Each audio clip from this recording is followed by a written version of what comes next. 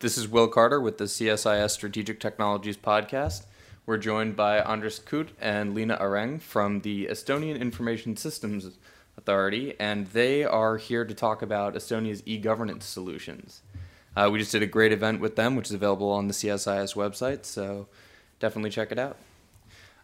Maybe as a starting point, guys, one thing that is a key concern for Americans when they're talking about government IT systems and wasn't touched on directly in the presentation is privacy concerns and how you think about access to different types of data and accountability for that access. And maybe you could talk a little bit about how you guys have approached that. We have a feature in our state portal through which every citizen can request a list of requests that different agencies, governmental agencies, have done to get their data. Basically, if a police officer checks your license plate, this gets registered, and you as a citizen can see that through that state portal. So we have that kind of reversed concept of the big brother is watching you. So actually the citizen is watching the big brother. This is how we ensure transparency in this citizen and government relationship. And on the technical level, what we have done is that we have built-in into our integration solutions an ability to provide very granular access to data, so that it's not that any agency can access whatever data there is about the customer at any other agency, but every organization responsible for the data can grant explicit access to other agencies to specific pieces or services of living on top of private data. So the framework of control is very, very sort of precise and detailed, and under the control of the proprietors of the data, not some third party. Got it. That makes sense. And, another piece that ties into this is from a security perspective. You'd spoken a little bit about at the event about the relationship of trust, and you have both trust between stakeholders and then technical measures that reinforce trust, like your crypto solutions. How do you think about, what people you can trust, what types of technologies you can trust, and what was the process that you went through to identify trusted partners, trusted vendors, trusted products? That's a really good question. I think that we tried to place as little trust in specific vendors as possible, but rather design things in a way that we don't have to trust any specific sort of vendor or any specific piece of technology. In a way that if there is a breach of trust, that we can actually survive and recover very, very rapidly. This is, for example, that we are the reason why we're very cautious about using cloud services. Just simply because we don't want to make that explicit decision to trust any organization outside of the governance body, because as your question very clearly states, that this is a important challenge. It's complicated to do, and we would rather avoid making that decision rather than to decide explicitly to decide organization A, B, or C, or actor A, B, or C.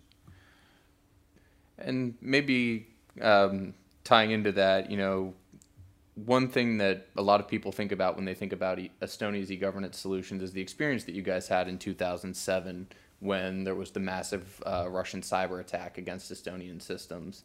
And you spoke a little bit at the event about the degree to which business processes in the Estonian government really depend on these services. And, were there some lessons that were learned from that experience that when it came to your approach to security, when it came to your architecture, that led you to make changes to your e-governance systems? I think the biggest change there was the approach to security. The biggest realization was that if there's an attack on Estonia, it's not an attack on any specific sort of service provider, but it's an attack on the sort of entire ecosystem. Therefore, collaboration is absolutely crucial. And during those attacks, the actual sort of the collaboration between the specialists on the tactical level working to counter those attacks, that really sort of emerged as something that really worked. And I think that lesson has been extended and codified into the regulatory and strategic aspects of how we do our cybersecurity. From the systems perspective, I think the biggest learning was that there is no such thing as a secure system. Everything can get attacked. Everything can get denial of service. Can be a subject of a denial of service attack. And the idea should be to build a system that assumes a reasonable level of information security, which is fairly difficult to do. A system must be built in a fashion that doesn't assume unreasonable levels of abilities to defend that. They must be defensible. And okay. Yeah, just on the regulation side, we also made several changes to our crisis management law. We introduced an emergency act because we realized that our vital services depend quite a lot on each other. We have cross-sectoral dependencies as well as dependencies from other states because we are a very small state. Therefore, some of our information infrastructure components might be located in other states. And although the 2007 attacks, they were not particularly sophisticated, but we realized that we need to improve the security of vital services first and foremost, and therefore we put quite a lot of attention on crisis management, risk management part, and first of all mapping the vital service providers in Estonia and also those who have some sort of relationships with some components that are located outside of Estonia, and to constantly have a good overview how this state of affairs is and how we can deal with these challenges in order to duplicate or mirror data and in order to ensure the common operation of these vital services. Fundamentally, strategically, the issue is how to map the sort of virtual world that is globalized, that is interconnected, to the physical world that is, well, physical. So what happens and what if let's say Estonia is cut off from the internet by physically cutting undersea cables? So how do we deal with such situations in a way that preserves the continuity of services and the state in itself? That mapping is not trivial, and that realization, I think, is fundamentally that we derive from the 2007 attacks. That understanding that there needs to be a mapping between those two worlds, virtual and physical. And so, just generally speaking, to what extent would you say that, the ecosystem, the single system that you talk about, was broadly compromised by the attacks versus to what extent were there attacks on individual elements within the system and you were able to segregate those? Well, politically, I would say that the whole ecosystem was compromised because how information systems fail, they fail in two ways. Either they break or people lose trust in using them. So I think that was an attack against the whole ecosystem. However, technically, I think it was a sort of isolated attacks against different parts of our infrastructure that was I think not so difficult to mitigate. Yeah, from the technical perspective, those attacks were interesting in a sense that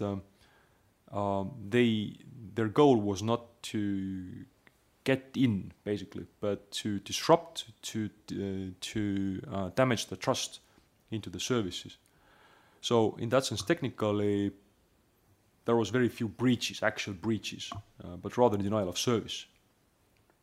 And we fully acknowledge that probably the adversary has moved on from that phase, and the next wave of attacks is not going to follow the same pattern.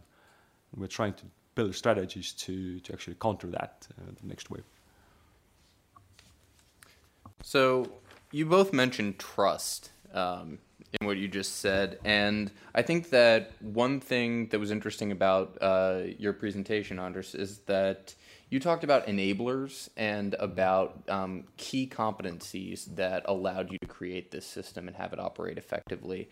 And when we're thinking about how to generalize this to other countries, say, for example, the US, there is a fundamental trust deficit between the public and the government. And in the aftermath of the 2007 attacks, you mentioned that they affected government's trust in these systems. How did you think about rebuilding that trust? And do you have any advice to other governments that are interested in pursuing these solutions about how to establish a base of trust on which you can build these systems? It's a really difficult question. I think the building trust is also always mutual. You gain trust, you build trust gradually. I guess to that question, the answer is to try. One should avoid damaging the trust that is already there by behaving in ways that are untrustworthy, and sometimes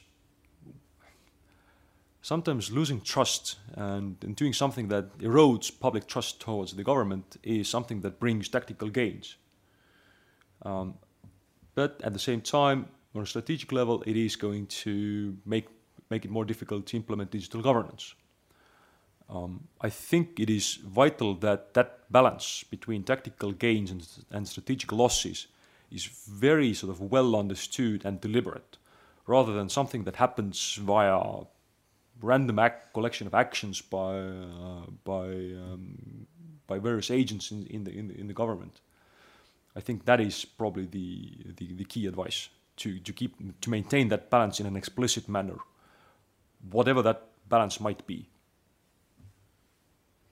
I think both parties should come halfway, because when you think of defense and security, then this is still a government's domain, but the systems that the government are dependent upon rest in the private sector. So what you defend in cybersecurity are the processes, the everyday processes that are run by the private sector. So if government is designing a plan to protect the systems, or to protect the nation, a crisis management plan, so to say, this needs to be run where the processes are, so within the private sector.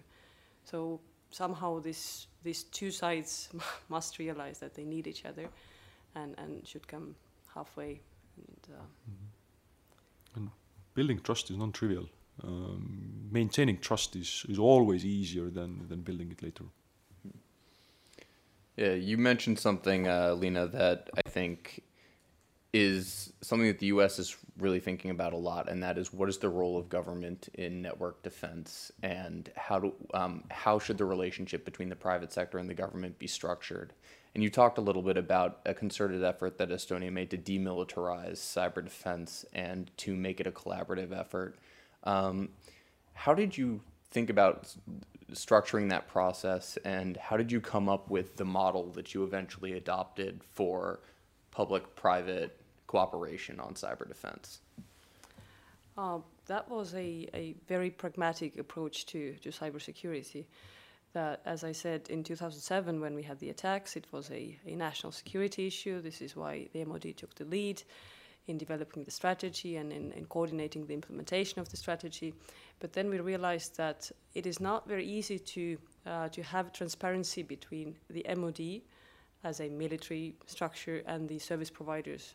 And these are the critical pieces that we need to protect, the vital service providers.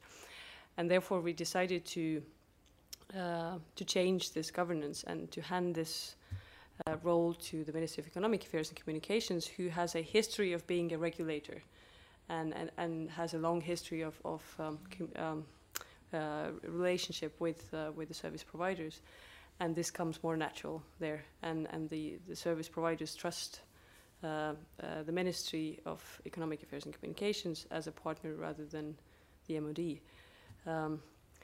And this was a gradual process, I would say, and it we didn't really didn't really have a methodology, but just out of need or out of a pragmatic thinking that it is just simply more effective if it is within the civilian ministry. To a very large extent, it is about collaboration between different parties, and collaboration assumes some level of compatibility between organizational cultures. And in that sense, I think it is clear that the military culture is very, very different from what is common in private sector. And a Ministry of Economic Affairs has much more a compatible sort of structure to that, and culture and approach to things. Therefore, I think it kind of makes sense from the cultural perspective that they are culturally closer to the private sector than the military part, which allows for more efficient collaboration. And also because we are so small, we can test and try things and fail and do things again. And a thing that was created out of the 2007 attacks was the Cyber Defense League, which is a great invention for community building, how people can volunteer to support the government in the cyber defense or cyber security. So this was also a gradual process. We didn't have a plan before, but it just happened that the people from the private sectors, the IT experts from the private sector, assisted our CERT during these attacks. And this is how this format was created after these events, that we realized that we need to institutionalize this support system around our CERT. Which ties back to the part of the presentation where I spoke about the organized chaos that is necessary for evolution. The key thing is to have the ability to try out new things and to solidify and institutionalize things that actually work, to pick those up from that sort of primordial soap. And this is exactly how the Cyber Defense League came about. We just took some model that actually works in practice and improved that and gave that sort of legal and process support that it needed. So, what capabilities did you decide to keep within the Ministry of Defense, or what responsibilities stay with the Ministry of Defense even after this transition? Well, Ministry of Defense is responsible for defending their own networks and organizing the defense in times of war. But everything below that is in the hands of our agency, actually. Our agency, the Information System Authority, is responsible for coordinating the response in case of a large-scale cyber attack. And this is written into the law. And we can use, because our agency is relatively small, we don't have too many people working in the cybersecurity side there. We can use the skills of the Cyber Defense Unit or Cyber Defense League. We can pull in the resources as a reinforcement. Reserve. Yeah, sort of reserve. This is Dan Paultiel with the CSIS team. It's become something of a catchphrase in writing about cybersecurity, at least in the United States, that our reliance on digital networks enables business and technological change, but it also makes us hugely vulnerable because we rely so heavily on it, for everything that we do. Andres, you propose actually that security through technology is in fact cheaper than bureaucracy, and that in fact Estonia cannot afford bureaucracy, and that Estonia's complete embrace of digital frameworks for government through the X-Road system for business actually makes you stronger and more secure. Can you talk a little bit about this? Does this mean that there's a fundamental misunderstanding in the rest of the world about security, or is there something that makes Estonia unique in this space, that your full embrace of technology actually enables you to be more powerful? I guess the mindset of if you look at the map, then and our history, then you will find that neither geographically nor historically we have never been secure. We have been invaded so many times and ruled by effectively everyone that surrounds us in some period or another, that we haven't had security at all. So for us, it's yes, now we have electronic services that build another sort of avenue of attacks, but that's nothing new. So we have that mindset. We don't have a transition from being secure and secure to being unsafe and insecure. We have always been insecure. So that's the secret. On the other hand, it is about the ability to provide services. Estonia is a small country, and as I've said before, we have too many prime ministers per capita, meaning that we need to maintain the same sort of infrastructure that the large countries have to maintain, but with a much smaller economic base. And that basically means that in order to provide vital government services for all the citizens, we need to find ways to do that very efficiently. And the past couple of years have shown that unless you are able to provide reasonable public services to your citizens in all aspects, and that includes things like keeping corruption down and basic safety, unless you are able to provide those services to your citizens, somebody else will at least come up with a promise that they will be able to provide those services better. And this is where the e-services actually enable us to provide security as well as create an avenue of risk. Got it.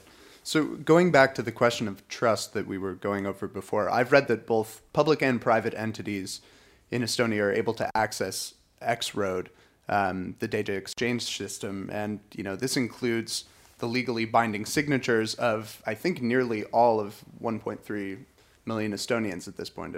I don't know if you can confirm or deny that almost everyone has their signature at this point in some sort of electronic record. Does this create any conflict of interest, thinking from my American litigious perspective? Does it create a conflict of interest? Are there antitrust concerns that could possibly arise because private entities and public entities both have this very powerful electronic tool at their disposal?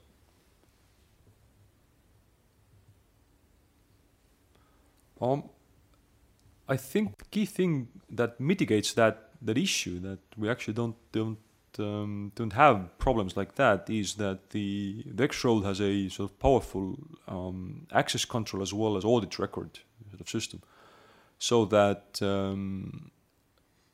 and there's a sort of legal framework that actually states that you only are supposed to provide access to information in a way that has some legal basis. A government agency cannot just sort of provide information to a private sector actor just because they feel like it. There has to be a legal justification to do so, and all access to the information is logged in a way that means it is very difficult to deny having had access, and that creates a system where there is a underlying sort of understanding of transparency, which is a fairly effective deterrent against various misuse scenario. So I know we're running out of time here, so maybe just as a last question, you guys have come all the way to Washington to talk to American policymakers, to tell people about your e-governance solutions. If there's one thing that you'd like us to take away from your visit, what would you say that is?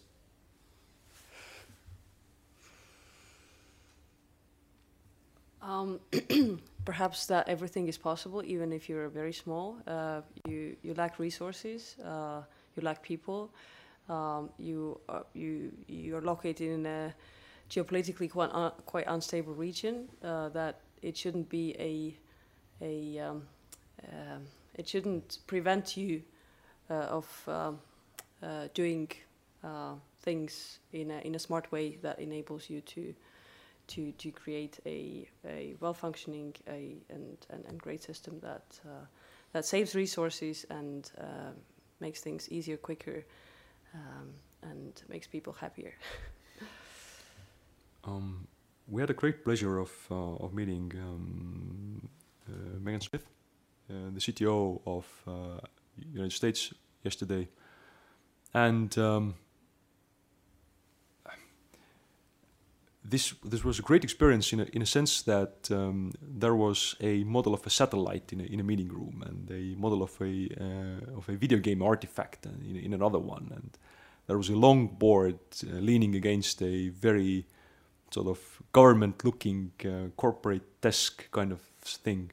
So I think the happy combination of techno-geekiness and governance is something that is really beneficial for everybody involved. And I'm really glad to see that this is taking place and this is happening in this country. Thank you both so much for joining us. This has been Anders Kütt and Liina Areng joining us from the Estonian Information System Authority, and we've really enjoyed having you. Thank you for joining us. Thank you. Thanks a lot. Thank you.